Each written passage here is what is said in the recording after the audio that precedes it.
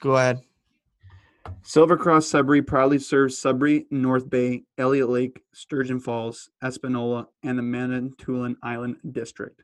Making a difference in our clients' lives and providing solutions to help them with their healthcare needs is our priority. And that's a little message from Dean and Chantel Jacqueline, who are the owners of Silver Cross Sudbury. They sell the following products: stair lifts, curved stair lifts, porch lifts, deck lifts, ceiling lifts, wheelchair lifts, just to name a few. Silver Cross Sudbury provides also the following services: free in-home assessments, installation, service for stair lifts, wheelchair lifts, and other mobility equipment. Contact Dean and Chantel Jacqueline for any healthcare need by phone at 705-222-0700. That is 705-222-0700, or check them out on their website or on their Facebook page. Great people and family, but more importantly, the best people for what they do.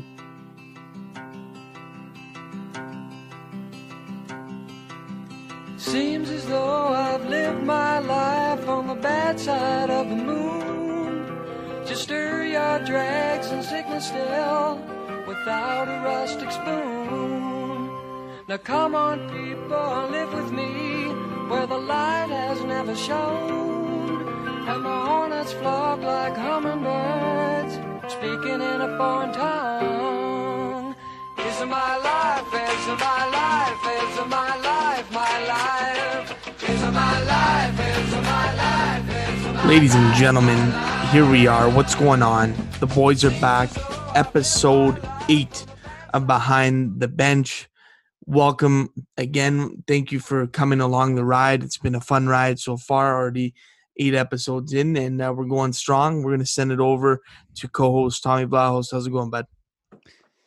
Doing great. We're actually recording on a Monday, so Tommy's week has been starting off on the right foot.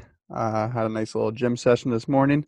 Body's feeling great. Feel like I'm 15 again. Just the muscle aches after a nice workout. But as people say, you start off your day with a nice workout to make your body feel good. And then I decided to go buy a TV for my dad for an early Christmas gift. He's going to be listening to this tomorrow, and he's going to come home tonight actually from work and see a new TV downstairs. So a little bit annoying though. I wanted to bring it up. It's like you spend all this fucking money, and you plug everything in, and you get all excited, and the first moment you turn the TV on, the fucking picture isn't that good, Al.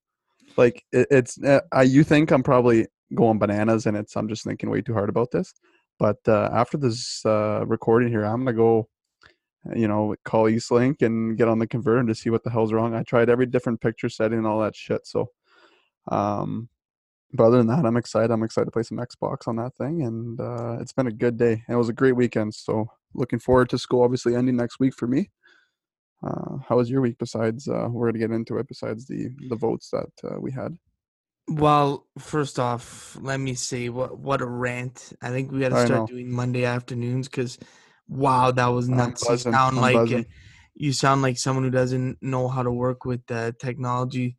You You sound like should Paulie Vlahos sometimes. you should have seen Themis. I gave him the screwdriver, and he's like, "Oh, well, you fucking do it. I don't know how to do this." That's you hilarious. can tell he's a banker and not any tech stuff, so he didn't know how to put the screw in for the pegs. So Well, hopefully you guys figure out. I hope the picture gets better because we got the same TV and we've been buzzing it lately. So same hopefully TV. maybe Yeah. that's an Eastlink problem. You're going to have to go check that out. Okay. My week's been good, Tom. Started off good. School's coming to an end, ready to get the break going, ready to, hang out, relax, and be nice. And we'll send it over to producer Mason Savage. Savvy, how's it going, brother? Hey, boys. Life's not too bad. Officially eliminated from every single one of my fantasy football playoffs. But on the bright side, the lake is frozen. That is correct. Black Lake is frozen. The rink will soon be made. Not sure how thick the ice is, but we're going to get August Drecke out here to come tell us if it's safe or not. But yeah, really looking forward to the Ben Leeson interview. The guy set us up for success, put us on the front page of Sudbury Star. I think I'm the first Savage to be covering the Sudbury Star since probably Bry did it maybe in the 90s. So that was a big family moment for us. But yeah, I'll toss it back to you guys. Let's get this interview out. Awesome. Good to hear, buddy. Glad to hear that. Tom? Yeah, you got a little early Christmas gift. We didn't talk about it last podcast. You got a nice iPhone 12 there. Hey, I know We the got an FaceTime iPhone 12. quality. Yeah, I had the iPhone 8 for a while. It was all smashed up. But we finally changed providers, and with that comes a new phone. So been buzzing iPhone 12. It's great, great camera quality. It's great for the golden hour when the sun's shining, you're looking good, and you're posting selfies on Insta. That's what it's all about. iPhone 12. The girls Uh, must love your Snap game, man. That's awesome. I That's good. listen. Golden hour is almost at any time. You just have to have good lighting with the iPhone 12. Let's move on, Tom. Okay, this is big news. The match is starting to pick up a little bit. We threw a vote out to Instagram. We wanted to see what people thought about who would win the match between me and Tom. And wow, did it ever come down to the wire? Votes were 48 to 47 in favor of your boy Alex Chimino winning the match. So the odds are tight. Tom, I want to get your immediate thoughts on what happened.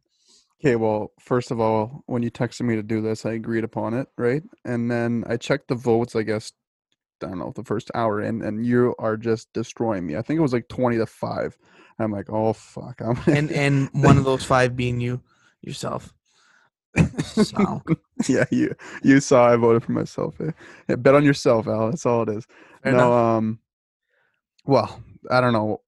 The people, because me and you can see, right, who voted, so I'm not going to call anybody out. I'm not going to be that guy, but I know who voted against me, and it's okay. I'm still waiting for those, as Donald Trump says, right, the mail-in ballots. I'm still Exactly. waiting for some to come in. So we're sitting there, and I'm up by about 10 votes, feeling good.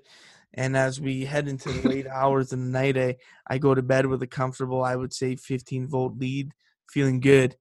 Wake up in the morning, and it was like Michigan all over again. The vote was closely getting flipped. Tom took the lead at one point, and then it was Yeah, well, 50-50 you for the went longest to time. bed, and you went to bed, and I went back on the phones and started working. I said, "This isn't fucking Exactly. He's getting the There's mail-in no way." ballots. And Yeah, exactly. Well, hey, I mean, I'm not gonna call anybody out, like I said, but I have to call out one person, a good friend, and he's gonna be a guest on the show. Rhino Bontzman, a good friend of our group, right?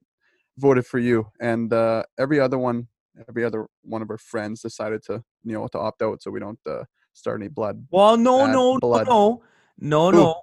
Matt Who? Matheson, don't think the other Oh, one. I oh, saw I that. wonder. I wonder Voted for why. you, Tom. He's gonna be your caddy. I know it. You don't want to say it. I know he's gonna be your I'm caddy. not saying shit. I'm not saying shit. Exactly, Tom. Because The only guy that you don't want on my bag, it might be my caddy, so it's okay. well, You gotta exactly. get underneath your skin. I don't I'm know not who it's worried gonna about be. that. It's about who's Oh, it who's could be swinging my brother too. Who knows? who's swinging the club. But that's what it's Yeah. all about. But listen, the people that voted for me, listen. The support is much appreciated. The job is not even close from being done. We got to get it done, and the support is huge for everyone that voted against me. And I know who you are. I'm gonna have to prove you wrong, and hopefully I get that done because I was shocked at some of the people that voted against me. Tom. Everybody that voted yes for you is all the South End population, so I'm not even close to that area of the Oh, city. not even again. So Excuses machine. Come on, Tom. Come on. yeah, Don't give me excuse. no, that's not any You excuses. lost But by you one probably point. you went knocking on everyone's door saying, you know what? Do you have Oh, okay, Instagram? Tom. Like you You're went the to one like that got the mail-in 65. ballots, Tom. You're the one Yeah, that got the yeah. mail-in Okay. ballots. Listen, My listen. own girlfriend voted for you, Al. So Hey, that's what it's all about. let's just move it She on here, knows what's okay? going on. Shout out to Kaylee LaPonce. She's averaging a shout out, I think, a podcast an episode. Well done. She knows what's going on. So listen, but we can agree that this is going to be a tight match just from Yeah, the way the vote looked. yeah. I'm One excited. vote separated it. It's gonna 2 votes, not counting your own vote for yourself. Oh, Huh? okay. Continue. I'm No, just wait, I got one. putting that I out got one there. more thing. One more thing. Also, I might need to find a new podcast because Mason voted for you. Like, how come Mason, he can't just he doesn't even want to stay out of it? that's Like, my guy. He knows. He knows. I was his ID Cup partner. No, Tom, it's all good. Listen, I feel like anything I text in the group chat now is just like irrelevant Tom. because he's not even listening. It's He's all like, good. nope, Al's my It's guy. going to be a tight match. The votes are tight, and it's going to be a fun time. And I can't wait to Yeah, get on the I'm golf excited. course against you. I'm It's going to be excited. fun. Okay, I'm let's excited. move on from the jabs here. Tom, I know you want to talk about this NHL divisions. What's going on? Looks like there's going to be a January 13th start for the NHL. Little divisional change too. Tom, you want to read it out? Yeah, so a little tweet from Pierre Lebrun. He said, not finalized yet and still subject to change, but the 2020-2021 four-division realignment currently looks like this according to sources. So let me just read you the teams here, Al. Obviously, all Canadian. We're going to get into that a little bit. I want to get your Yep. thoughts. And then one division is Boston, Buffalo, New Jersey, the Islanders, the Rangers, Philly, Penguins, and Capitals. So pretty strong division there. Mm-hmm. Carolina, Chicago, Columbus, Detroit, Florida, Minnesota, Nashville, Tampa. Another good one. And this is like no, listen to this one, okay?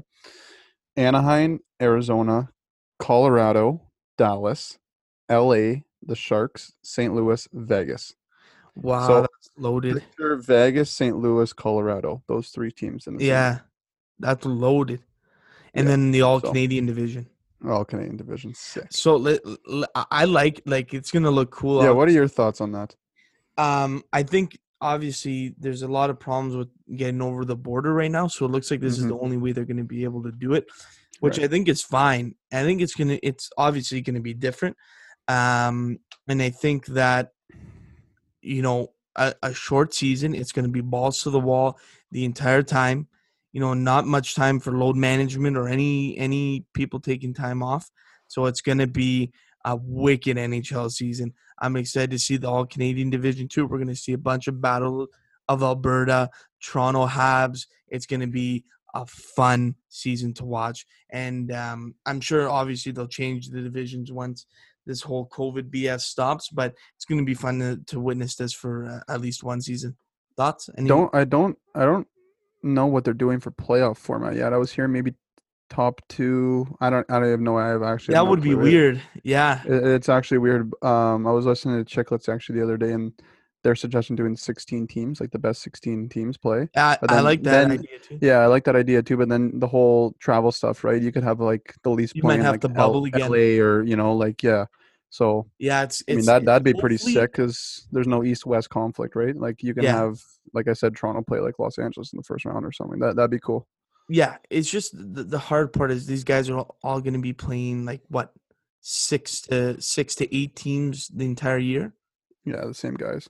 right? So and then you get into the playoffs, might not be playing someone that you've played against before, which is going to be interesting to see for the playoff. And then we'll see. Hopefully, 56 games later, we're living in a world where you can travel a little bit more. With COVID, hopefully stopping soon, and we're heading that way. And we'll segue into it right now. Vaccines are in. Vaccines are in, Tom, earlier than we thought. They've landed in Canada. There's been the first landing in Hamilton for Ontario. I don't know how many vaccines they rolled in, but they're starting to come in slowly but surely, and I'm really happy about that. Yeah, there's not much thought. Like maybe we're actually gonna have hopefully a normal summer. I know my grandma's coming home this weekend from Greece, from the motherland. I don't think she's gonna get the vaccine there, but there was discussion with her airline, whatever, if she wanted it. I don't know what's going on. My parents deal with that shit, but I know that I'm going to be in quarantine for at least 5 days until she gets her test, and obviously her results get back negative before I'm doing anything. But it's exciting. Like obviously we won't get it all anytime soon. I don't think. It'll be like the frontline workers and all the elderly people we first. might not ever get it too. So we might not ever get it too. Yeah. But I mean it's great positive news before the this shitty year kind of wraps up, right? So it's like a little bit good news before we get into the new year. Into So the holidays, exactly. Yeah. So we're really happy to see it. Hopefully we start turning another page and start getting out of this whole COVID era. Yeah, Tom. Yeah, because it's brutal right now. Because obviously, me and you could attest to this that we're coaches for a minor hockey team here in Sudbury, and we have to wear a mask on the ice. Like it's terrible, and like your mask gets freaking moist, and it's just a bad feeling. The whole season's been a wash. I remember, and the kids listening, if they are listening, we just finished. I'll never forget it. The day the world kind of shut down, we just lost Game 5 to the Sioux. We were underdogs and ended up winning 2 overtime games at home, taking it to Game 5. We were like huge underdogs playing against the Sioux, lost to the Sioux in the Sioux, and then the whole world shut down the day after, which was crazy. And you carry that momentum. You don't think COVID's going to last that long, and you're excited for the next season because you have a chance to beat these guys every night now, and our team was only getting better. And then obviously this happens. We've been practicing, we have inter squad games, but it's just not the same. It's hard to get up for games when you're not really working towards playing other competition other than yourselves, which sucks. But on the flip side and the positive side from this is a huge development year for minor hockey. Kids have never been on the ice more before, and I hope they realize that they're going to be on the ice more than they ever have been, practicing, working on skills. It's really helpful, I think, for them. I'm just not a big fan of the whole 4-on-4 new rules, all that BS. I think it's going to be irrelevant in a year's time, anyways. So that's my take on it, Tom. Yeah, I mean, I can't remember when we used to play out, we didn't get that much ice time. Jesus, like we're Never. coaching now and we're like, it feels like we're texting every day saying, We're yeah, I'm on the picking ice you up or 6 times whatever. a week. Yeah, and these kids obviously do extracurricular stuff like I guess what do you call like they're on school teams, the volleyball teams or whatever else. Yeah. So they're extremely busy and they obviously some of them still work out 4 or 5 times a week. So Yeah. these kids are getting very active and it's obviously good to get their mind off other shit, I guess, to clear some stress and to play the game they love. I can't imagine now if when we played, if we were going through a pandemic You like lose this, a year like this, yeah. I would be going like bananas. Like, Yeah, especially and the good thing is not a major year for anyways for our kids, so they're mm-hmm, not playing for like an mm-hmm. OHF championship, that kind of stuff, which is okay. It's a big development year. Yeah, Tom. Yeah, like just slowly to go away from that topic. It sort of goes in the same thing. Obviously, the major midgets might lose the what cup? Telus Cup. Yeah. So obviously, first of all, that was my next point. What an Insta post that was! I Like that mean, LeBron, your editing skills is good. You're gonna get a good job out of this podcast, Al, for all your editing shit. social media. Out of nowhere. Obviously, I knew a little bit of what you're doing, but you created a good post there. I have to get you back. Obviously, something that you're gonna agree on. But we got a lot of love on that, so that was good. That Oh, it was LeBron thing is hilarious. hilarious. I Yeah, love that the Telus LeBron Cup. thing. Listen, and you played. Sometimes you don't realize when you say it, so it was hilarious to see because I could tell. Oh, You just like it was very similar to the ways you would drop the Telus Cup. So I thought oh, it was yeah. hilarious to What a drop them. tournament, though. Frick, Jesus Christ, that was the best Yeah, moment of my hockey career. So yeah, I can't absolutely. stop talking about it. Yeah, I was like a young stud, I guess, for that week. I was signing autographs and doing all that shit. So no, that was a good tournament. So, but Yeah. anyways, yeah, what a post, Al. Like that, the humor on your side, it was gold. Well, listen, nonetheless, we hope we get hockey back Hmm. to normal and have all those great events like you mentioned, Tom. And we're gonna turn it into our special guest that we had today on interview, who's covered a lot of hockey, a lot of sports in the Sudbury community, and that is Ben Leeson. Ben Leeson wrote an article about us a few weeks ago, pumping our podcast out, and we said, we got to get you on the pod because we definitely have some great stories from his journalism career. He currently works for the Sudbury Star, so it was awesome to have him on. He had some great stories about his time covering the Wolves and some great takes. Tom. Yeah, we just continue to keep on getting better and better guests every time. What a podcast we start out. It's so enjoyable interviewing these people because obviously we don't know much about these guys before we start to do some research on their careers. So Ben, one of the best in the business here in Sudbury for the media and what he does for Absolutely. interviewing.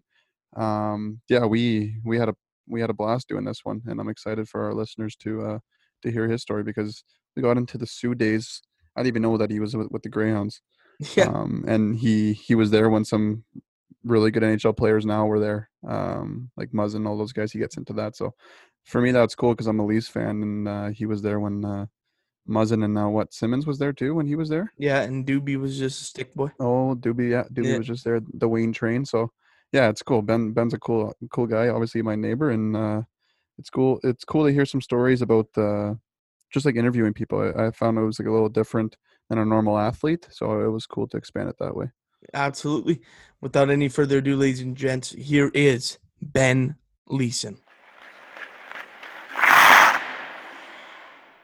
All right. From Tawanning, Ontario. This person is a household name in the Northern Ontarian media community. He has been all around Ontario, writing for the Timmins Daily Press, the Welling Tribune, the Sioux Star, and now currently covering sports for the Sudbury Star as a multimedia journalist.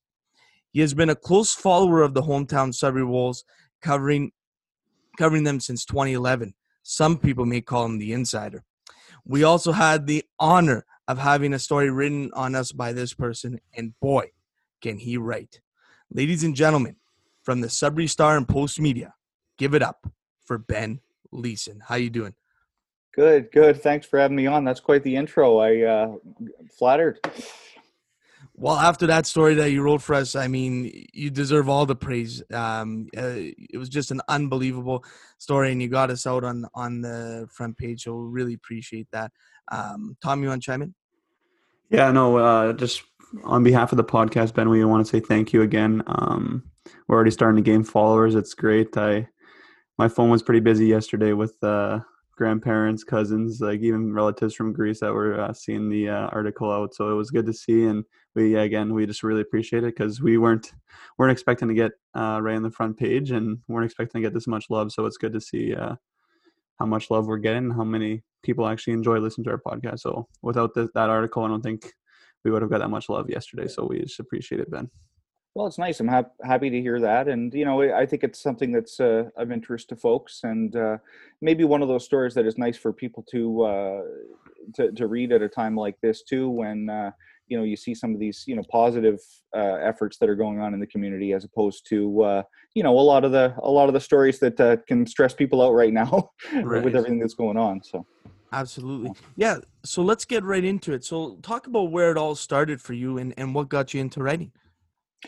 I had always written a little bit sort of on my own, just, when I was a kid and when I was a teenager, stuff like that. But, when it came time to try to decide what I wanted to do for a career, it's sort of just, to be honest, I applied to a couple different things for school. And that was something that, I got accepted to the journalism program here at Cambrian, and ended up really enjoying that. It was probably...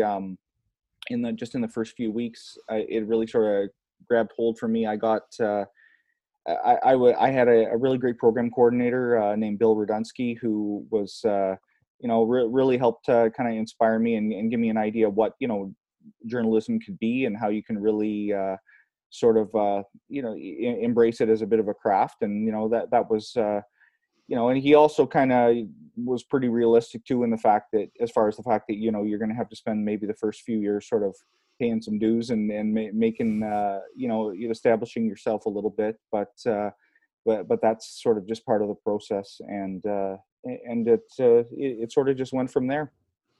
Cool. So did you get to cover a little bit of sports there at Cambrian? Yeah, I did a bit. I was sort of one of the. I was one of like two sports guys for when they actually had a paper there called the Cambrian Golden Shield, and I covered some a lot of the varsity sports at Cambrian. They still had a hockey team then, so it was only in its last couple of years, but they were still somewhat competitive. So went to those games, got some good experience doing things like that. Cross country, badminton, volleyball. They didn't have basketball at that point, but a lot of the other stuff that they were into. So it was a good way to get started. And then I got a chance to freelance for the Star a bit too, which was nice. Yeah, good stuff. And I think we'll move right into that, Tom. Yeah. So Ben, you mentioned yesterday when I was talking to you about something about a lockout. So what was that lockout about when you were there for freelance for Sudbury Star? They had approached Bill, my coordinator, looking for someone who could cover primarily Cambrian stuff for the paper. They kind of wanted someone who was there already, and he had recommended me, and so I started doing that, and it was going pretty well. But then they had a little bit of a labor dispute over at the Star, and that kept them out for several months. It was pretty long. It was like 01 to 02, I believe. I think it was like 8, 9, maybe 10 or 11 months, but it was a long time. And it was something that as much as they probably would have taken some copy from me at that point, it was something as a young reporter starting out, I didn't really want to get in the thick of. So just kind of pulled back for a bit, waited for that to all get resolved. And it didn't hurt in the long run because I ended up doing some more work for them down the road. Right. Yeah, exactly. Just moving on from that, Ben. It's that's that sort of stuff earlier in me and Alex's childhood is kind of different because we were only like 1 or 2 when all that stuff happened. But so then you take a placement with the Sudbury Star. Did you always want to get into sports? Was that something you always wanted to cover? Well, it was something I always had an interest in and like to write about, but it's kind of funny how a lot of the careers played out for me because I didn't really necessarily seek out sports jobs, especially early on, because I just thought they were going to be too few and far between. I went to school with guys who said, I'm going to be a sports writer, I'm going to be a sports reporter, and even then, when there were still probably more jobs in the industry, I remember looking at it and thinking, like, I don't know if you can limit yourself like that so early. Like, it's just, right. It seems like you're setting yourself up for, to probably not do this job in a few years. But the way it played out, I just ended up getting sports jobs anyway. So it's funny how it went like that. But I'm still, I don't regret the fact that I went out of my way a couple times over the years to get some news experience and things like that. And I think it sort of just adds what you can do, in sports as well. So.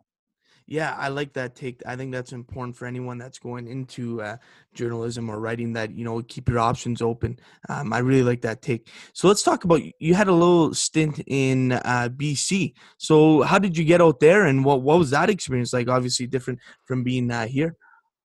Yeah, it was something that I did a little bit of traveling right after high school. I went over to Europe with a couple friends and things like Cool. that. But really, as far as getting around this country, other than a couple school trips and that, hadn't really done a lot of that, and hadn't been out to Western Canada at all. So the idea of that was pretty appealing. And I actually I had a little old Renault that I used to drive back then that I bought for like, I don't know, $800 or something. So it actually got me all the way out to northern BC and then back. But and that was a neat experience. We were up in the Rockies and stuff, and very cold winter for sure. But it was fun. Got to do a bunch of different things that younger journalists don't always get to do. Like I covered council there and things like that. And because you do just about everything when you're working for like a local weekly and stuff. But I eventually sort of decided that it was probably a better idea to take, the advice that my editor, Don McDonald, who's now the managing editor at the Star, had for me initially, was to go up to a place like Timmins where you can work at a daily and really kind of cut your teeth. So I ended up coming back by the spring.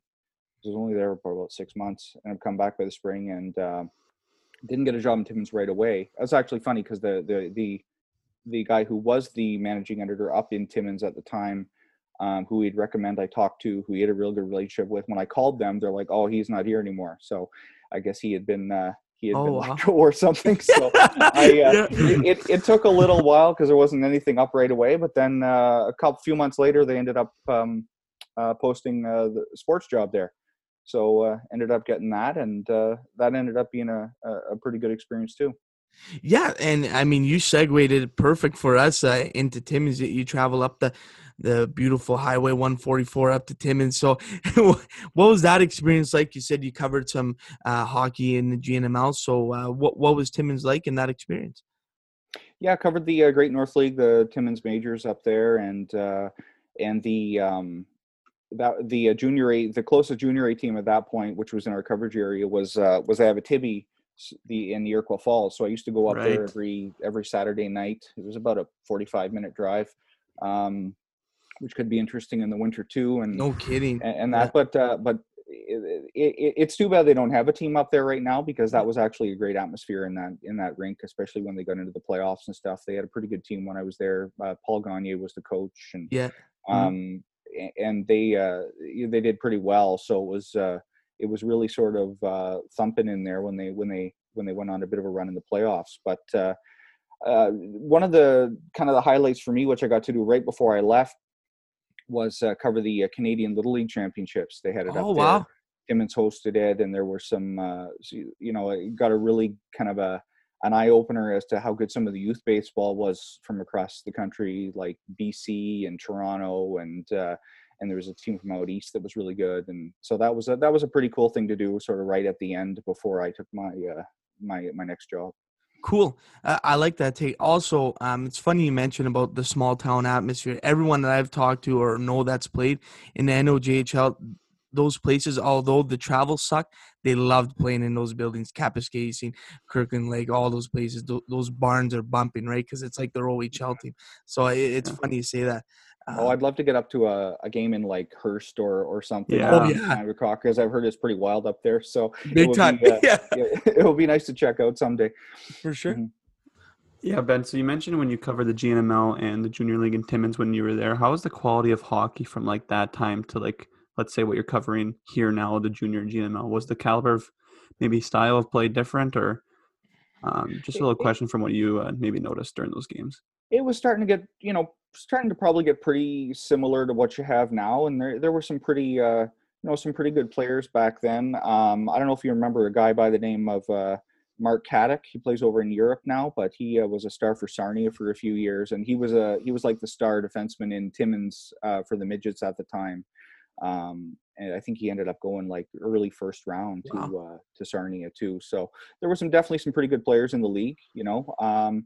Like anything, the game has, I think, gotten faster and even more systems oriented, maybe even than it was then. But it was already a pretty good level of hockey to cover, and definitely enjoyed covering the NOJHL as well against some pretty good players. Guys who were up and comers maybe ended up playing in the O or even in school, and or just had been back from playing in the OHL, things like that. So it's pretty good games.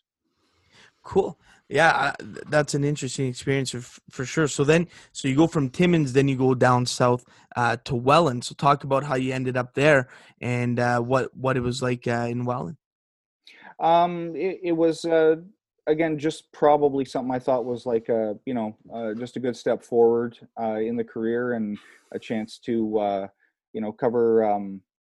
I had kind of been doing more stuff on the news side in Timmins, and I kind of was thinking I'd like to get back into sports full time. It's probably one of the times when I really kind of pursued that, and Right. and I think I knew too that it was just probably there was a few different papers around there, like St. Catharines, Niagara Falls, things like that. So, a chance to maybe get, expose yourself to a couple different markets as well, because they have that, it was called the Golden Horseshoe League then, but now it's a division in the Greater Ontario Junior Right. Hockey League, Junior B. So those teams all play each other, and it was kind of a good chance to get into some different rinks and get some different experience and stuff like that. And it was pretty neat. It was a bit wild. You're talking about how the game's changed, year to year. And Junior B was a little still of like sort of what the old reputation it had. Like you'd go to a preseason game and there'd be like 15 fights, and guys would take off the helmets and they'd square off and they'd be going around in a circle. Like it was really kind of, there was a lot of that kind of thing. It was a little bit of a Wild West atmosphere, and I some of love the it. fans were pretty crazy too. So Yeah. you get some interesting chants directed at the refs and things like that. Oh yeah, So it was fun. It was pretty good. love that. Love that. Yeah, good. That's funny to see. That fighting's completely out of hockey now, with everyone taking their buckets off and squaring Oh yeah. off. So Oh just how yeah, the yeah. just how Everyone the would get the times have gross changed. misconduct all the time for taking the helmets off. So it was Oh yeah. pretty funny. Yeah, I know all the rules have changed now. So after the Welland experience, Ben, you jump into the Sioux. You end up in the Sioux for about 3 years. Before we get into, I have a bunch of hockey questions for you because I did some digging on some players that were Hey, there. no problem. But you covered the Scotties the last year you were there. How was that experience for you? In the Sioux, Yeah. that was really fun. Yeah. They really, Curling Canada really does that up. They had the arena in the Sioux was still only about 4 or 5 years old. Right. And it's a nice barn now too, of course. But it was a nice showcase for it. They did a great job with the ice, and the whole sort of one end of the arena was all for media. So they had like these different sections going up. It was almost kind of terraced, and everyone had their own little TV with the TSN feed on it and stuff. And one of the things that was great about talking to curlers, like even like all world curlers, Jennifer Jones, people like that, was they're very down to earth, very easy to deal with and stuff, and they would make time for you after every single game. And it was definitely it was definitely a pretty neat thing to be able to be part of, for sure. Yeah, awesome. That's a wicked story. And then you get to cover the OHL for the first time. So in 2007 in the Sioux, maybe talk about the first game you covered of the OHL and if you did any interviews that night and maybe with who it was.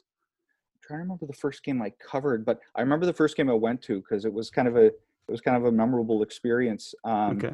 They were playing Plymouth, who ended up going to the final that year and beating Sudbury in Right. the final. But this was earlier in the year. This is probably like February or March, February, I think. And the Hounds got up on them like 5-0, ended up blowing a 5-0 lead and losing like 8-5. And this was the game that I had just got to town, and Bill Montague was the editor then. He said, come down to the Hounds game. We'll show you around. I'll introduce you to a couple of, Peter Ricci, the main reporter there, who's still there.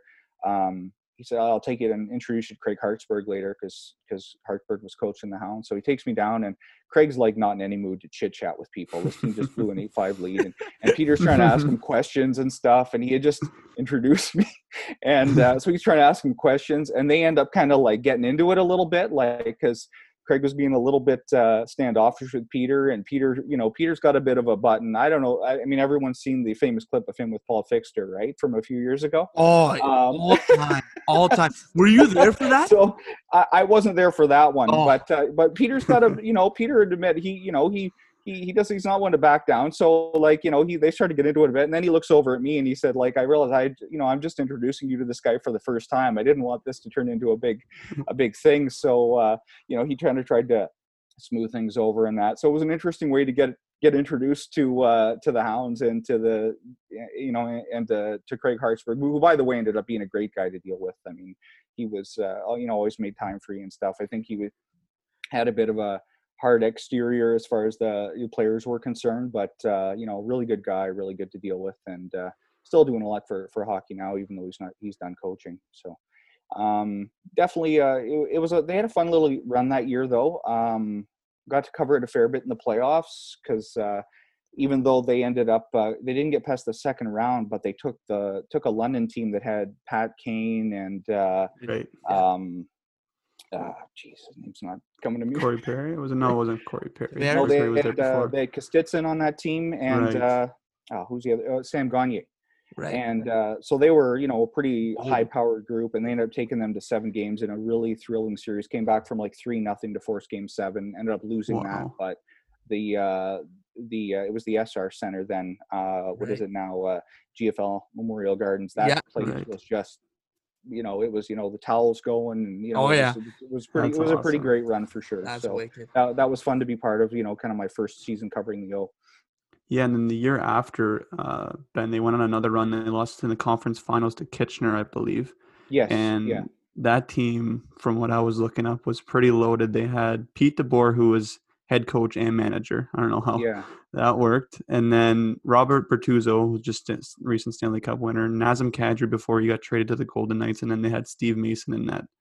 So obviously, what a squad. What do you remember from...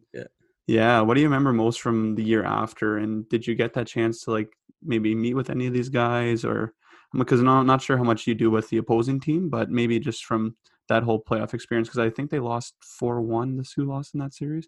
I think it was. Remember. Yeah. I think everyone hoped it was going to be a little more competitive because the Sioux had some pretty good players too, and I think they were battling through a couple injuries though, things like that. And they tried to load up a bit. That was kind of the first time I had seen a team really try to load up for a run. And it was fun for sure. But yeah, we probably could talk to the opposing team a little more back then because there was a little less deadline pressure than there is now and things like that. So it was usually a chance to talk to a coach or an opposing player or something like that. So definitely would have had a chance to meet and talk with some of those guys. Would have talk to DeBoer after game, did post games with him a few times, things like that. But that was that was a fun team to cover that year too, for sure. No kidding. And then someone on the Sioux, because I'm a Leafs fan, I noticed Jake Muzzin was in the Sioux at the time that you were there. Did you ever get a chance to maybe have a couple minutes to chat with him, or how was he like? Talked to Jake quite a few times. He's a nice guy for sure.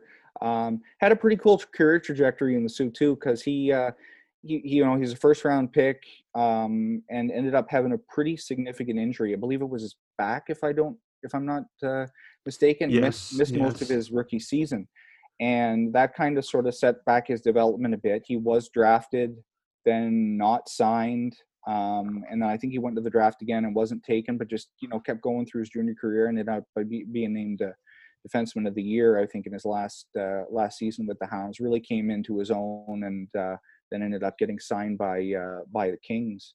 And the rest is history. He's had a real good career. But yeah, he was a good guy to deal with for sure, and definitely a motivated kid back then, and a guy that was taking his development pretty seriously. And it was great to see him battle back from what could have been a career-threatening injury for Right. sure. For sure, for sure. Did you get a chance to talk to Wayne Simmons too? I believe he was Yeah. on that Sioux team, eh? Yeah. Wow. Yeah. Talked to Wayne. He was another easy guy to deal with. We're always good for giving you his time after, and played a lot then, like he plays now. Probably even more of a go-to offensive guy than in Oh, yeah. junior, but he was. I remember Hartsburg saying, Wayne Simmons is a warrior, because that's exactly the way he played. Yeah. And probably was a little banged up in that run. I'd imagine that they had in 2008, and that might have affected things a little bit for him, but that was the way he played hard, he played heavy, and obviously he had a lot of skill too. So Yeah, it's funny when we did like research on these teams, we look back on it and we look at these names. It's like, wow, like we didn't even know at the time they were playing like for these northern teams in the OHL, which is cool. Did you ever get a chance to run into, maybe then was the stick boy Kyle Dubas in the Sioux? I'm not sure if he was around then. he would have been around, a bit during my time there. I mean, we wouldn't have talked to him too much, like back then early and stuff, but obviously became more and more aware of him as he sort of made his rise, and then he started dealing with having a greater role with the team and stuff like that. And I didn't deal with Kyle that much directly, because most of his time there was after I had already gone to Sudbury, but definitely definitely was neat to see his his kind of trajectory from a guy who was obviously really passionate, wanted to be part of the whole thing, and young kid who probably was a lot more motivated than I was at that age, and really really kept his goals in mind, and look at him now. So it's been pretty neat to watch. Yeah, unbelievable story. So now we leave the Sioux and we end up back in Sudbury, I believe. So it kind of comes full circle right back to where you started. So talk about coming back and then taking more of a permanent role here in Sudbury. Yeah, some of the changes we've seen in the business over the years. Things have been moved around. Things have been centralized, stuff like that. And there was actually a series of cuts in the Sioux at one point that I was part of. But it only lasted for like a day, because one of the editors decided to take a buyout the next day. Wow. Like a retirement package. So they saved me that time. But then 2010, I think I had just gotten back from vacation. I went to Cuba with my wife now, and I came in like that evening just to get a couple things. And I remember the union president was like, "I need to talk to you for a second. They're going to lay you off." So wow, talk about it. That's cutthroat, my lord. Wow. Well, that was interesting, but but it worked out well, because the Emmy there at the time, a fellow by the name of Frank Rupnick, he had a relationship with the guys over here and stuff, and he made a point of sort of trying to work things out that I could get onto their page desk, because the way they had set it up for a few years there was, for the layout for all the print editions, they moved it all to Sudbury. So it's North Bay, Timmins, Sudbury, and the Sioux. So we did that there for a few years. And so I came here initially. I came back in 2010 just to lay out pages, basically, and hoping that I could get back into writing again, because that's what I really wanted to do. And eventually that worked out. Yeah, so you start covering the Wolves near the 2011 playoffs, and that was actually a pretty special year. Those years were probably my favorite years of the Wolves, just being a young kid.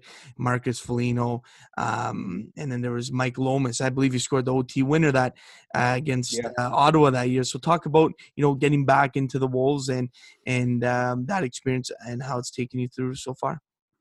Yeah, I just I had wanted to kind of get my foot in the door a little bit, and like a lot of things, it was sort of taking a little while to You might remember Scott Haddo. He was a sort of an institution of sports journalism around here for a while. Was at Northern Life and then Sudbury Star, and he decided to move on and do something else. And took a little while, I guess, to fill the position. So I just said to my editor, like, if I go and do a few stories, can we do that? So I got to meet like a bunch of the Wolves guys, Foligno. Remember Eric Odell was just coming back from, he had that significant heart issue that was career threatening for him. And he ended up coming back, and that was a huge addition for them. Yeah, they picked up Mike Lomas and had a pretty good team. I mean, Al Valakat, who's the goalie coach, was their goaltender as an overager and finally really come into his own as a starter. Was a really good goalie for them that year. So that was it was a cool way to get introduced to the team. They added Mike Scarbosa in a trade with Saginaw, and he ended up really lighting it up for them over time and stuff. So they kind of got better and better. Good team that was coached by Trent Cull, and they got into that first round series against the second seed Ottawa that had some. If you look at that roster, had some pretty good players on it too, and we're probably expected to go out pretty quickly by most folks, but they kind of continue that late season momentum they had and kind of put it on them in those first two games in Ottawa. Probably took them by surprise a little bit, and just kind of kept it going and ended up winning a pretty memorable series for sure. One of the ones that sticks out to me about that the most is Charlie Dodaro, defenseman, scored on a penalty shot of all things here at the barn in Sudbury. Yeah, I remember that. Yeah. There might even be a clip or two around still from that, because it was just that's I had unfortunately missed out on the 2007 run, but that's still probably as loud as I've ever heard that arena since I've been here. Like it was crazy for sure. So, and it really kind of put a stamp on that series for them. Right, yeah, that's awesome. I love that story. I remember him, and now I forget. They always used to do a handshake at the middle of the ice at the end of the game, right at center ice. Was that the year that the Wolves ended up getting into that brawl with Barrie near the end of the series? I can't remember when that was. I'm not sure if you recall that. I'm not sure if that would have been that year. Yeah. But because it was the next round they played. I believe, what was it? The next round they played. I'm trying to think of who they played in the second round. Was it Mississauga? Was it Mississauga that year? Because there was, I believe it was. Yeah. And who ended up going to the final, I think, right? But yeah, that was, but there were, I remember a couple big line brawls. Remember there was one against Windsor, I believe, a couple years after that, and things like that. You don't see them as much anymore. I know. But they were the old school. Yeah. The old school Sudbury Saturday nights. Yeah. Everybody pairing off and things like that. One thing that I remember too about the Dodaro thing brings to mind. It was, I think, the next year. They had been having like no success in shootouts, and like they had some pretty good young skilled guys, but they just kind of weren't getting it done. And so I remember Cull coming in the media room, and he was kind of talking. He's like, I think I got to look at some veterans. And I said, you should put Dodaro in. And I'm not taking credit for the idea, but he's like, you know what? I'm thinking about it. And he put him in the shootout that night, because I went to a shootout again that night. He put him in, and he scored. And they ended up winning it in the shootout. So that was kind of a neat, kind of a neat thing that definitely that night. So there's the insider you mentioned there, Alex, at the start. There, Ben's the insider. That's right. So. That's right. He's making moves. Yeah. I love Trent Cull.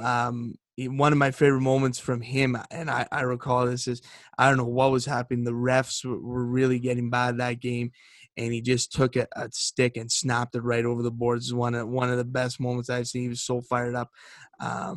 Yeah, he could get a bit fired up. For sure. So let's move on into the later days. So you kind of saw the best and the worst of the Wolves leading up to now. So talk about during the dog days. They had a couple years where it was like really tough. Talk about that. Yeah, there was there was the big build, as you might remember, for what they hoped was going to be a run in 2014. Picked up some some pretty good players and had a pretty good team, but ended up going out in the first round against Barrie, and kind of just really went on a late season slide, Right. but they had really loaded up, and there wasn't a lot left the next year, and ended up having, I believe it was the worst record in franchise Yeah. history. So there were some pretty tough games to watch that year. I won't lie to you. And it was, kind of tough sometimes to, to kind of find something interesting to write about. Not even just necessarily put a positive spin on, but, you're trying to talk about guys and maybe what they're trying to accomplish individually and things like that. So it was interesting to sort of go through that experience and stuff. Right. But, I got to say that, the players, the coaches and stuff always were, always good to deal with. And, I know it didn't really end up working out too well for the aforementioned Paul Fixter here, but one thing I got to say is, like, he was always always good for giving us his time, giving us a quote, things like that. And it's almost unfortunate that one of the best things he's remembered for in his time here was getting into it with the guys in the Sioux that time. But Yeah, it was legendary. Yeah. but definitely definitely always was pretty easy to deal with for us, for sure. Good stuff. Yeah, in the later years, Ben, in 2018, the Wolves drafted Quinton Byfield first overall. So maybe talk about that experience from, I guess, his short stint here in Sudbury, if you ever had the chance to meet him, or how was he as a kid?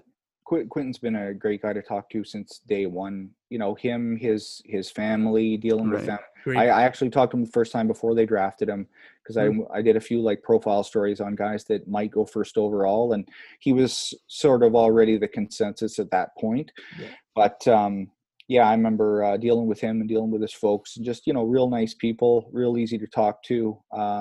Impressed by his attitude with the whole thing too. He's you could see some of that when he was drafted by LA in October. Just the or was that earlier in November now? It's blurring together. But when he was taken in the NHL draft second overall, I mean, you can see, like, he's a guy that takes his career seriously, takes his development seriously, works hard, but he makes some time to have fun. He's pretty grounded, and I give a lot of credit for that too, is his folks and sort of how they've raised him and stuff. But always a pleasure to deal with, good to deal with at the rink. And he's a guy who gets tons of interview requests and everything. And still made time for me on draft night back here and all that stuff. So that's awesome. You can see why he was so well liked by his teammates and fit in so well, even with the older guys, for sure. Yeah, no, Quentin, he went to St. Charles. I was graduated when he was there, but I have some buddies that I actually coached, and then some teachers that I'm still close with from that school. And he said he's just a world-class character and like world-class talent. So even in the school, right? So he's good at what he does. But you did a little bit of a stint. I think for sorry to no. Go ahead. No. I was going to say, I think it'd be easy for, maybe not easy, but you could get situations where you bring a guy into a team who's so well regarded, and you already have some older guys that are established and are important parts of the team as well. You could see that being kind of disruptive potentially, especially if he doesn't have the right attitude, or if they don't have the right room for him. But it all seemed to come together pretty nicely. I got to say, the Wolves have done a nice job with their culture in the last few years. It seems to be a tight room. You don't seem to get that stuff you hear about, in the past sometimes about there being a real separation between veterans and rookies and things like that. That's potentially problematic. But a lot of that's him and sort of his attitude too. Like, you could see him and a guy like Macaulay Carson, who was a veteran, became good friends really early, things like that. So it's nice to see it come together like that, for sure. Yeah, for sure. No. Just one. I don't know if Alex, you want to go? I have this one. Yeah, just one more thing from that year. I mean, the Wolves bring in Ukko Pekka-Luukkonen, who's probably might go down as one of the best goaltenders to ever play for the Wolves. Talk about, just having the pleasure to watch him and just the type of person he was. He's like unflappable. I simultaneously, a kid again who's real serious about what his job is, but came off as so like laid back and sort of easygoing, easy to talk to. Yeah, always real good with the kids and the fans and all that stuff too, you could see. But that was really a huge move for the team. Like just the fact that you bring in a guy and you got sort of a young developing decor and guys that you don't want them to feel like every mistake they made is going to end up in the back of the net, and you just bring a guy in like that who can just calm things down, stop pucks, and And if any, that might have been in terms of sort of restoring some positive momentum after what they had another tough season the year before. Was in the short term, especially, that might have been one of the biggest moves they made was bringing a guy like him in, drafting him, being able to recruit him, and having him play the way he did. It made a huge difference for sure. Yeah, very special for sure. Tom? Yeah, he's a beast in that. He's a pretty tall boy for. Yeah, I think he's the same age as us, Alex. Yeah, but he's gonna be sick. Just a phenomenal goalie. You mentioned, Ben, that you're doing actually a little bit of work for the Sudbury Five. So talk about how the Sudbury Five experience is so far, because I know they're obviously relatively new in the league, and maybe how it's different from covering like the OHL games. It's been a pretty cool success story. I mean, when they decided to join the league, you certainly hope it's going to be something that takes off, because you think it's going to be something that's going to be fun to cover on a weekly basis. And I know that there was probably a little bit of skepticism in the community of just, first of all, how good the team would be and how much it would be embraced by the fans. But they kind of started things off really well. I think they had a really good grasp of all the social stuff and the online stuff to help kind of build up their brand even before they play their first game. And their game night experience that they put together has been excellent. So it was really engaging, and then the team was good. They were successful. They ended up having the MVP in the league their first year, and a couple of the better newcomers to the league, and Logan Stutz did a great job putting that team together, and it's really been a lot of fun to do, because I certainly hadn't really covered a lot of basketball, certainly not at that level. I mean, you got guys who were Division I, there's All-Americans in the league, things like that. Right. So it's pretty impressive ball to watch, and it's pretty like they like to run and gun and shoot the threes, and it's a pretty wide open game too. So that's it's exciting, no doubt about it. So it's, in hindsight, maybe it's no big surprise that it's really caught on the way it has here. And I certainly hope that once this pandemic stuff is a little more resolved, that they're able to get back to what they had. For sure. All right, so again, great story on the Sudbury Five, and since you've been around, the Sudbury sports industry and just the community around it for quite a bit, I just want to pick your brain about the arena situation. I want to see what you think about it, and where this can go for the Wolves. Well, it's been an interesting thing to follow for sure, and probably a little a little frustrating for all involved at times. I do think that the project, that the KD project could really have a lot of potential for what it could be as a, if it's fully realized, as a real sort of like sports and, an entertainment district out there. I think it's past due for a new arena, regardless of where it ends up. I think probably, in my opinion, that's probably the way to go over trying to renovate what they already have, which is probably going to turn into an ongoing thing. But I know there are definitely some strong opinions to the contrary on that. So it's been interesting to see. It's been a little bit dirty at times. Just with the way the way some of the folks involved have conducted themselves and things like that too. So I would like to see a nice new modern event center and arena in the city for sure, and somewhere they can build it with some room to grow. And I think the team should have that. I think the city should have that, because it's going to be good for everything from recruiting players to getting concerts in here to to really kind of building things up. I mean, I touched on the arena in the Sioux, which was a much more modest project, and probably could have even been bigger. But that certainly made a difference in terms of the entertainment they were able to draw there that they just couldn't before. Just because the facilities are more modern. If you spend much time in the bowels of the Sudbury Arena, it's dated to say the least. There's just a lot that you just can't do with it for all the work they've put into it and things like that. And And I know they haven't had any fog outs in a while or anything like that. So they've done a really good job. Like the people involved have done a lot of hard work to keep that place going. Yeah. But it's I think it's high time to do something, and I think the longer you wait, the harder it's going to be. So I guess we'll have to see what comes of all these planning appeals and things like that, and see where it goes from there. Yeah, I totally agree with you. I don't think you could have said it much better. I agree. Sudbury needs something to get to liven up the industry, and yeah, you couldn't have said that much better, Tom. Yeah, maybe if this podcast takes off, Alex, we can me, you, and Ben can put a bid in and get it in Garson, because I know me and Ben are from Garson. So. Maybe if we get some more spare change from this podcast, we can put a bid in and finally get this going. But we'll put it in Garson. Just one little last question, Ben, before we go into our rapid fire questions that we have at the end for you. What does a usual day look like for you for prepping a story, and maybe the necessary steps on getting a story out? Like, just talk about quickly what a normal day looks like for you.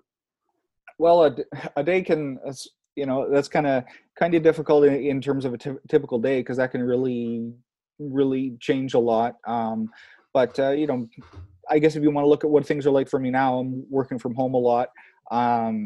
Pretty much down here in my basement most of the time while I'm working. So it's a lot of phone interviews, a lot of sort of looking around online and checking out social stuff, seeing kind of what's going on, and obviously been trying to keep tabs on what's happening with the guys from the teams that I would typically cover, whether that's the Wolves or the Five, or seeing what's the latest is maybe with Laurentian and stuff like that, and a lot of it's kind of been updating on that right now. But it's also given us a chance to do a lot of stories we didn't get to do as much, like profiling people who are doing interesting things elsewhere, because there's just not as much day-to-day game coverage.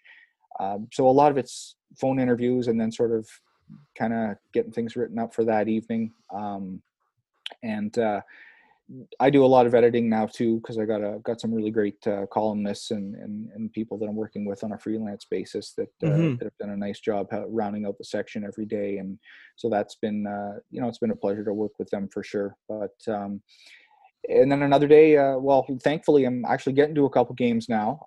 There's been some high school stuff to do, and Rayside Balfour Canadians are going again, and I'm going to be, even though their attendance is limited, I've been lucky enough to get to the game last Thursday last Sunday and Thursday, and I'll be at the one this Thursday as well too. So it's been nice to get back in the arena, take some photos, talk to guys, things like that, see some live hockey again.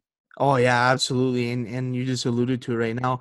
How has COVID affected you, finding a story during that quarantine period? I'm sure it must have been tough. So, what's COVID's effect on you as a journalist and a writer? Well, there's days where I got to admit I roll out of bed and I'm not quite sure what I'm going to be doing that day. I mean, I'm helping out on the news side pretty regularly too when I can, even if it's just writing up some small stuff. But a lot of it is COVID's actually driven some of our stories in terms of just sort of first of all what was happening to the leagues, to the teams, to the players, and also how they've been dealing with that, how they've been getting through first maybe doing a bunch of stuff on how guys reflecting on the previous season, and then talking about how they're getting through it, how they're training, how they're keeping busy, and then now that we're into fall, sort of what their options have been as far as trying to play or to stay sharp or to stay ready when the season hopefully does get going again. Like I said, it's been nice that the high schools have got going. We're only, I think, the one of two cities, if I'm not mistaken, along with Thunder Bay, that's had any high school sports at all in the fall, and they're planning to do a winter season as well for most sports. So we're pretty fortunate that we've been able to do that. And like I said, the NOJHL got going again, which is great. But I got to say, I'm pretty proud of the fact that we've been able to keep a sports section through all this every day. Like I said, some days are easier than others, but and I got to give credit to a lot of my writers for that too. I mean, Randy Pascal, Lori Young, We got John Vance still doing his outdoors column. We recently had Dave Makala come back on to write about high school, and he's doing a great job with that. And it's been nice that way to have some different voices and some different perspectives, and some people who can do some real high quality work for sure. Yeah, for sure. And we mentioned you mentioned, Ben, that you're covering the NOJHL now, and they're 0-4 from what it looks like. And I have friends that I used to play with. Maybe Alex were to get a call from Jeff and we're to get a PTO, but no, no, they're going to turn it around. I know they will. They have a good core. Just one little last question, Ben, before we get into our last little bit of questions, our little rapid fire. What's the future hold for you, Ben? Well, that'll be that's. I guess that remains to be seen. I'm hoping to. I'm not looking to go anywhere anytime soon. I'm still really enjoying the as much as the job has changed, and sometimes some of those changes can be a bit frustrating over the years. I've always liked doing the work, so I hope to keep doing that work. And of course, it's always a little bit different.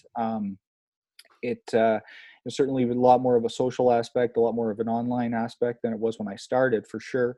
A lot of that's enjoyable, as much as it can be kind of demanding too. But I really enjoy writing, and I've tried to do a few other things too. I've managed to get on the radio a few times, doing Wolves broadcast, things like that.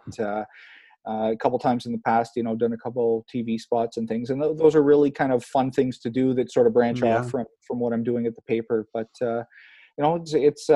it's work that I hope to be doing for the foreseeable future anyway. Awesome. Good to hear. And we're going to move on to Tommy's going to get into the Fast Five questions presented by Silver Cross Sudbury, Dean and Chantel, Jacqueline out there. So Tom, give it a go. So yeah, I'm just gonna throw 5 questions at you, Ben, and you're just gonna give us a quick answer for them. So okay. The first one is first notable interview. First notable interview. Oh boy. Oh, that's a tough one. Jeez, I'm trying to think back. You can say me. It's okay. Well, you'd be up there for sure, but because I'm trying to think back far enough. Boy, I imagine there was probably a couple, fairly.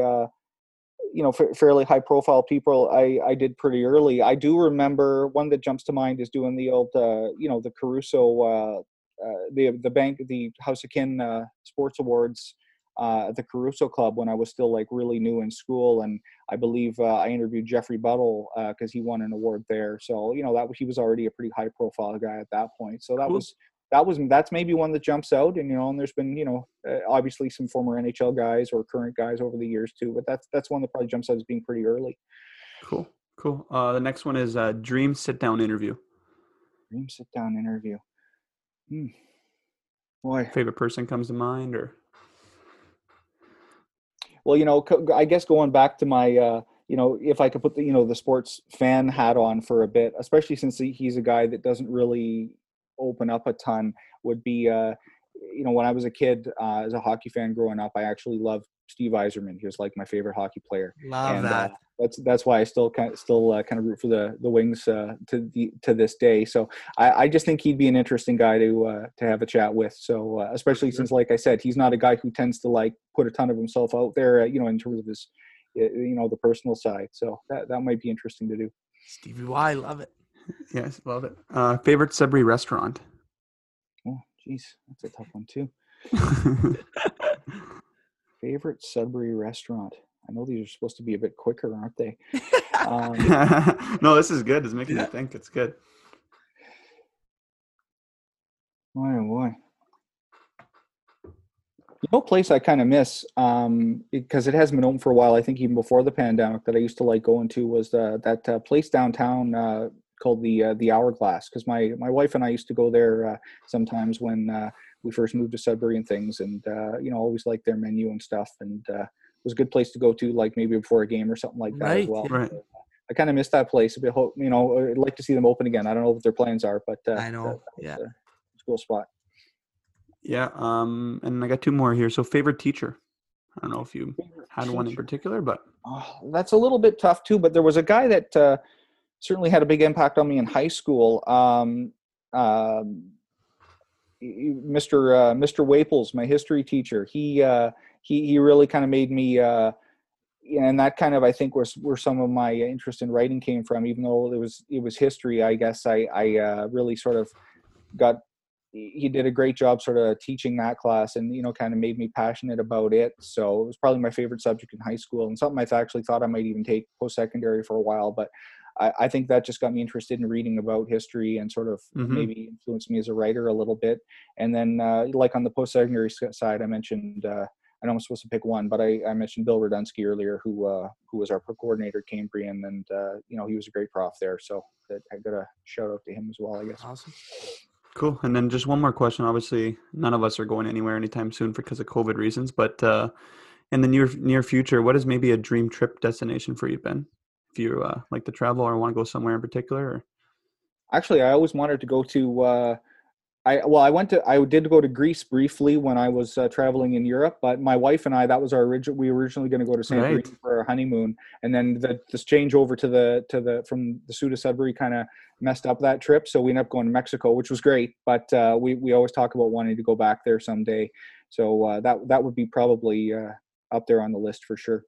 Awesome. Yeah, maybe again, once this podcast takes off, we can take our private jet over there, and I can treat you to the motherland. And there you go. Yeah, sponsored. Yeah. If anyone's going to show me around there, you'd be the guy to do that. So for sure, we can stay at my grandma's house and just eat tons of food. So it'll be nice. good. Nice. And then we can go over the pond. We can go to Italy. I got a bunch of family there too. Perfect. Excellent. All right. Awesome. It's a Mediterranean trip now. That's awesome. That's right. Oh yeah. Awesome. Well, you know what, Ben? Thank you for investing your time with us. We really appreciate that. And we're going to wrap it up now. So again, one, thank you for putting that story out on us. We really appreciate it. And two, thank you for coming on and sharing your story. I think a lot of people are going to love this interview because there's some great stories and some great content from it. So thank you.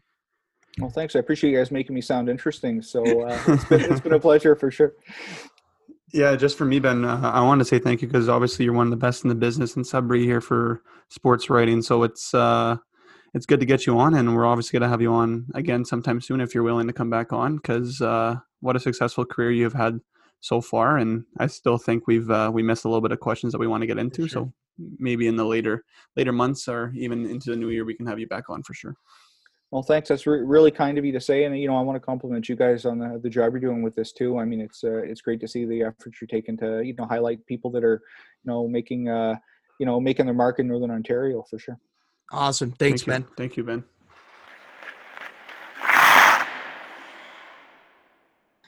And that was the interview with Ben Leeson. Obviously, some great stories. Great guy once again. Thank you again for coming on, Ben. Hopefully, we'll have you on once again. Tom, what was your favorite moment there from the interview? Favorite moment? Ooh, on the spot. Shit. Probably the time when I was asking him about when Muzzin and all those playoff runs, and I think my favorite question was when the Sioux played Kitchener. I totally forgot Kadri was on Kitchener. Yeah. And that team was loaded. I think it was Kadri. Pete DeBoer was coaching. Right? Am I right about that? Yeah. Yeah. Pete DeBoer, from what I remember. Yeah. Yeah, but that team was loaded, and it was just cool to see his perspective. Obviously, he wasn't a player on either team, but just to be watching those skill guys that are obviously very, very high up in the NHL right now. So. Yeah. Awesome interview. I really liked when we went through the Wolves heydays. Took me back to when I went to watch as a little kid. Obviously, you've seen on our Insta. If you haven't, check it out at BTB Podcast _. He shared his story about Charlie Dodaro and how he threw his name in for shootout. So it was a really cool story.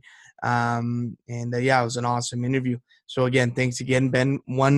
One for the article, and then again for coming on and sharing. Big thanks for the article. I think people are really gonna like this one. All right, let's move on, Tom. Let's talk World Juniors a little bit. I think we're gonna do some type of preview right before it, but I think to talk about it, everyone's starting to get into the bubble right now, and it's excited to see this team come to fruition. I think it's going to be one of the best World Juniors we ever watched. Thoughts, Tom? Yeah, so I forget the actual stat, but when I was watching TSN the other day when they Canada announced their team. I think 22 of the 24 people they took were first round picks. So you can imagine this team is front loaded with all the best talent for this tournament, I guess. And obviously, I'm excited to see what Kirby Doc does, and obviously what Quentin Byfield does his second year coming back, and obviously being a younger age in the first tournament. I think he's going to be doing big things for the team. And just I mentioned earlier in the episode, I got a new TV, so partially it was for the reason to watch the World Juniors on a better quality TV. It's the best time, like you mentioned before, Al. Watching these games over Christmas and over the holidays, preferably Boxing Day is one of the greatest games we get to watch It's like together, right? another Christmas all over again on Boxing Day. Yeah, Just to clarify, that's that 20 of the 22 skaters 20. on Team Canada's roster were I first said round 22 to 24. I was, you know what? It was the same percentages, range. are So right? yeah, thank Um, you. yeah, it's going to be a wicked World Juniors. We're excited, and we just want to touch upon that. And we'll definitely talk a little bit more later as we get close to it. Let's move on to another topic, Tom, real quick before we get into the instant Q&A. This is huge news. Another name change that we've seen with Indigenous communities. We saw Washington do it with the Washington football team. Now, after 105 years, the Cleveland Indians will no longer be the Cleveland Indians from this date, December 13th, which that's when it came out. Obviously, it's not December 13th, but that's when it came out. So the Indians are no more, and I think it's a change that needed to be made once again. You know, we got to adapt to when times are changing, and I think it's a right move for Cleveland. Thoughts? Yeah, I think they're going to be announcing like this week. I'm surprised we didn't get it today because it said early in the week anyway. So Mhm. probably Monday, Tuesday, we were to find out the name. I'm not really sure what they're going to switch to it, and I couldn't really find much what the rumors are. I don't know if you heard anything about what they're going to change it to. Nothing. It's All I weird, eh? know is I don't that know. they in their statement they said that it's not going to be something towards Indigenous communities. I believe Yeah. they've Okay. that's what they're doing. So I think it's gonna be cool to see what they rename themselves. And I think it's right for sports. Like I said, you Right. got to I agree. adapt with the times, Yeah. make the right changes, and we'll move on from there. So congrats to Cleveland on making a good move, and excited to see what the rebrand looks like, Tom. Before we get into the Q&A, I just have a few more points. I don't know if you had these topics down, but so obviously tomorrow we'll be releasing on the 15th, just for the upcoming weeks, just for our guest, and then the 22nd, obviously we have another person coming on that joined us for an interview along. So we'll be releasing the 15th and 22nd of December, along with the 29th as well. That episode will be with no guests, just for a little heads up, and we're sorry to be doing me and Alex and Mason. We're going to break down Do a little all the recap. recent all the sort of like year-end review of all the major Storylines. storylines, professional leagues that won championships over the years and over the year, sorry, and just sort of like a year breakdown. And then obviously we're to take a couple days off into the new year, and then obviously release on the 5th as well. So we're not taking any Tuesday off over Christmas and the new year, just for a little heads up. And I noticed something different on your face, Al. I guess we got to let the listeners know that we finally shaved the mustaches. Yeah, it had to be done, ladies and gents. I couldn't take it anymore. The stash was starting to bug me a little bit, and I couldn't get the middle lip going, so it kind of started looking a little more ridiculous as it kept growing. So that's gone. Maybe we'll grow it again. We'll see. Oh yeah, But clean shaven is you can't lose with being clean shaven. I think. yeah. You look cute. You look cute. You look like you're 13 again. Thanks. And one more thing before I guess the Q&A. I'm just buzzing Monday. It's just buzzing. The Yeah. Pleady interview we had last week. We're getting a lot of love on that. Very successful. Yeah, it was a really good pod. Great stories. I think he had some good quotes from there. If you didn't know that quote that he said about, if you want to make everyone happy, you shouldn't go into coaching. You should be selling ice cream. Actually, a rendition of a Steve Jobs quote. So Steve Jobs said something similar about the industry there. So I thought that was hilarious. That Pleady had that in there. So I thought, and shout out to him for that. It was a hilarious interview and a hilarious quote. So let's move on. Let's go to the Q&A. Here we go. Insta Q&A sponsored by Mayhew Performance. suiting up the boys once again. And the first question is going to go, this one was long overdue. I totally forgot about it. Nate Murphy from Ottawa had texted me about this one, and I totally forgot about it. So apologies, buddy. I made sure to get it in episode 8 here. So, and he writes, this is in the message. Question was too long for the Q&A, so I'll send it in here. What's the go-to order at the Lux? He came in as a tourist last year and was absolutely crucified for getting a hamburger and not using the special sauce for the fries. So I responded, said, I love it. We're going to get that on the pod. And he said, just makes no sense. Who goes for chicken on a bun at a place called Deluxe Hamburgers? Tom, what's your go-to order? Oh, I like that place. I haven't been there in a while, but that place is just deadly. Okay, this is my order. I get chicken on the bun dinner, obviously fries.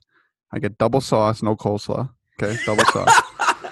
Oh, you obviously you got sauce in the chicken on the bun, but you got an extra sauce to dip it in, and then the other container of sauce you put on your fries after. And then to drink, I got a small vanilla shake. The shakes there are just ridiculous. Yeah, you can't beat it. So that is my order. I've tried a burger with cheese, but it's obviously good, but it's not the chicken on the bun. Like, you have to go there and get the chicken on the bun. Yeah, I would say if you're a tourist, you definitely go to Deluxe and get chicken on a bun. No debate.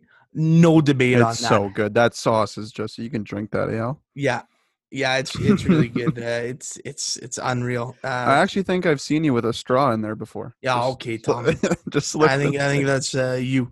I think that's you what you were talking Maybe. about. But yeah, my go-to order really does. I kind of change it up. Don't really have a go-to order, but everything's good there at Deluxe. You don't have a go-to order there? Now I usually usually if I'm going there, I'll go for chicken fingers. I like the chicken fingers there. Okay. That's you got the chicken on the bun, man. Obviously, use the sauce for that too. Yeah. Okay. Good. But yeah, let's move on. Nate, sorry again, bud, but we got the question in. Now we'll go to Massimo Cimino. We'll keep it on the food section here. Massimo Cimino said, what is your favorite meal from the ID BBQ? Another great topic. Another great question. Send it over to Tom. Can you answer first? I got to think about this one. Okay. It changes. It varies. Depends on, mine changes how it's going. But the go-to when you made the turn at the Idlewild, and a lot of boys can attest to this, was you get the chicken sandwich. You couldn't beat it. Oh, and yeah, had you this can't beat that. like chipotle sauce on it. You couldn't beat it. But 9 times out of 10, you'd probably dunk your ball in the water on 10 after hammering a chicken sandwich from the ID barbecue. So unreal. Love that one. Tom? Okay, this is actually a funny story. So I'm going to go with the chicken as well. Okay, but the pulled pork's obviously very good. And the third option is the hot dog. I'm going to go with the chicken as well. But a funny story, a little side note here, is I still remember a round we played last summer together, and I ordered a hot dog. It was before the round, not after the turn, so I got it before the round. Yeah. And I think we got there a little bit earlier, and this thing that everybody that golfs there knows, the fucking hot dog is huge. It's like you have like 3-4 bites, and you're almost basically full. So I think I had about 2 or 3 bites in, and it barely looked like I did any damage to it. And I'm starting to feel like a little full because I guess I drank my whole water before, and I was on the driving range. So I was like, you know what, I don't want to eat anymore because I'm not gonna be able to swing a club. So I'm like, Al, just, you know what, have a couple bites and I'll finish the rest off, like, I don't know, on hole 7 or 8. And I gave it to you, and I finished on the range, and I was like, where's my hot dog? Like, I just want to put it in the cart or whatever just to save it because I know I'm gonna get hungry 7-8 holes in just to finish it off. And you go, oh, I ate it all. Well, so, okay. Let's address you finished it. I did not say but finish you shared it. You also shared it with Alex Folk. Yeah, he had a couple That's bites. how big the hot dog was. I wanted you to have a bite. Yeah, I wanted you to have a bite, and you ended up finishing it. You told me to have it. So when you say have it, we're doing the Q&A. We're not arguing, okay? Just a little story. It was hilarious. Everybody in our group knows that. You can ask Brett Jacqueline. He knows that. Okay, you ate the rest of the hot dog. Yeah. But no, another good question. When the food there is just unreal. Yeah, it's pretty. The barbecue's pretty good there, Thaddy. Great question, Massimo. Thank you. All right, let's send it over. Anthony Zilio Mm. wrote favorite mini stick brand. Personally, he likes going with the nice Bauer, no tape on the blade. Tom. Power no tape on the blade. I'm the same way. That is hilarious. As soon as you said mini stick, I was like, oh yeah. You're No buzzing. tape. Yeah, no, that's good. I used to play goalie though. I loved mini stick goalie. Me too. Oh my god. I still remember when Optimus Reimer there was the Leafs goalie, and I used to like play 1v2 against Pauline Themis, my dad and my brother, just for anybody that doesn't know them. And I would purposely just cheat up a little bit so I can go backdoor and try to rob my brother. But no, I usually played goalie, but if I was player, it was definitely Bauer with no tape. My favorite, and I was a goalie as well. I had a couple nicknames. They called me Rory Crawford, or they called me the Panda because I was nimble like a panda. In that, my favorite stick was the Graph, the white Graph, no tape anywhere. The only reason I liked it, it had a bigger blade and it was taller than everyone's stick. So that was that was my favorite mini stick, and still is to this day. I wouldn't be able to play. Like, oh, my knees would just like. There's no way I would be able to play right now. Oh, I at know this your age. back. Oh, your back would be in shape. Oh, my back. Yeah. Anyways, I'm still working out, getting ready for this golf match. Love it, Tom. Okay, Yeah. next one. Thanks, Jill, for the question. Great question. Brad McKenzie writes, and this is a good one. Lots of people have had that one guy they hated lacing up against. Who was it for you? Well, it's funny because growing up, I hated playing against Chris Clark. But then in the later years, we ended up being like best friends because we ended up playing our last 4 years together. So from minor peewee to major bantam, I did not like Chris Clark. And I think he knows that. I didn't like going in his corner because he's a little pansy that just sticks you and he's just dirty. But when he's on your team, you love him. But when you play against him, you hate him. He was one of those players. So that's my answer just on the top of my head. Good question, Brad. I like that. It's a great question, Brad. You get mad at everybody, so I just want to hear this one. You know me pretty well because my answer is going to be, like I didn't really have one person. I hated playing against everyone. What I will say, one person that I didn't like playing against, and like I didn't really like playing against any of the Nickel City kids, Brady Maltez. Brady Maltez pissed me off one game. Actually, it was at tryouts for our AA team. I was going into the corner with him, and he absolutely just labeled me from behind. He knew it too. And you can ask Brady to this day. He'll say, I labeled him. I felt so bad because he's such a nice guy, but I just labeled him from behind. So he was someone – hey? No, we have to get him on. Captain. Yeah, we do have to get him on. He's a funny fucking guy. Oh, my God. He played the game hard. He was good. Also, someone I didn't like playing against, and one of my good buddies. But for the 1 year, I did not like playing against him at all. Was Kevin McClellan. He was a pain in my ass. Every time we played, there was a big rivalry between our teams. And he knows. He stick me a couple times in the corner too. He'll deny it, but he knows exactly what happened. Yeah, Tom. Were you a yapper, Al? Like what pissed you off like from other players? Like I know obviously I didn't like the dirty plays like behind the scenes. Like Clarkie was good at like jabbing in the calves and like just little yaps. Like I didn't mind the chirping because I like to chirp too, but like to some extent, obviously, you don't need to like do the typical like look at the scoreboard. Just obviously good chirps. But like what got you going? Yeah, the little shit I think I didn't really like, and I really didn't like when they target like one of our weaker players, not weaker but smaller guys. I hated that.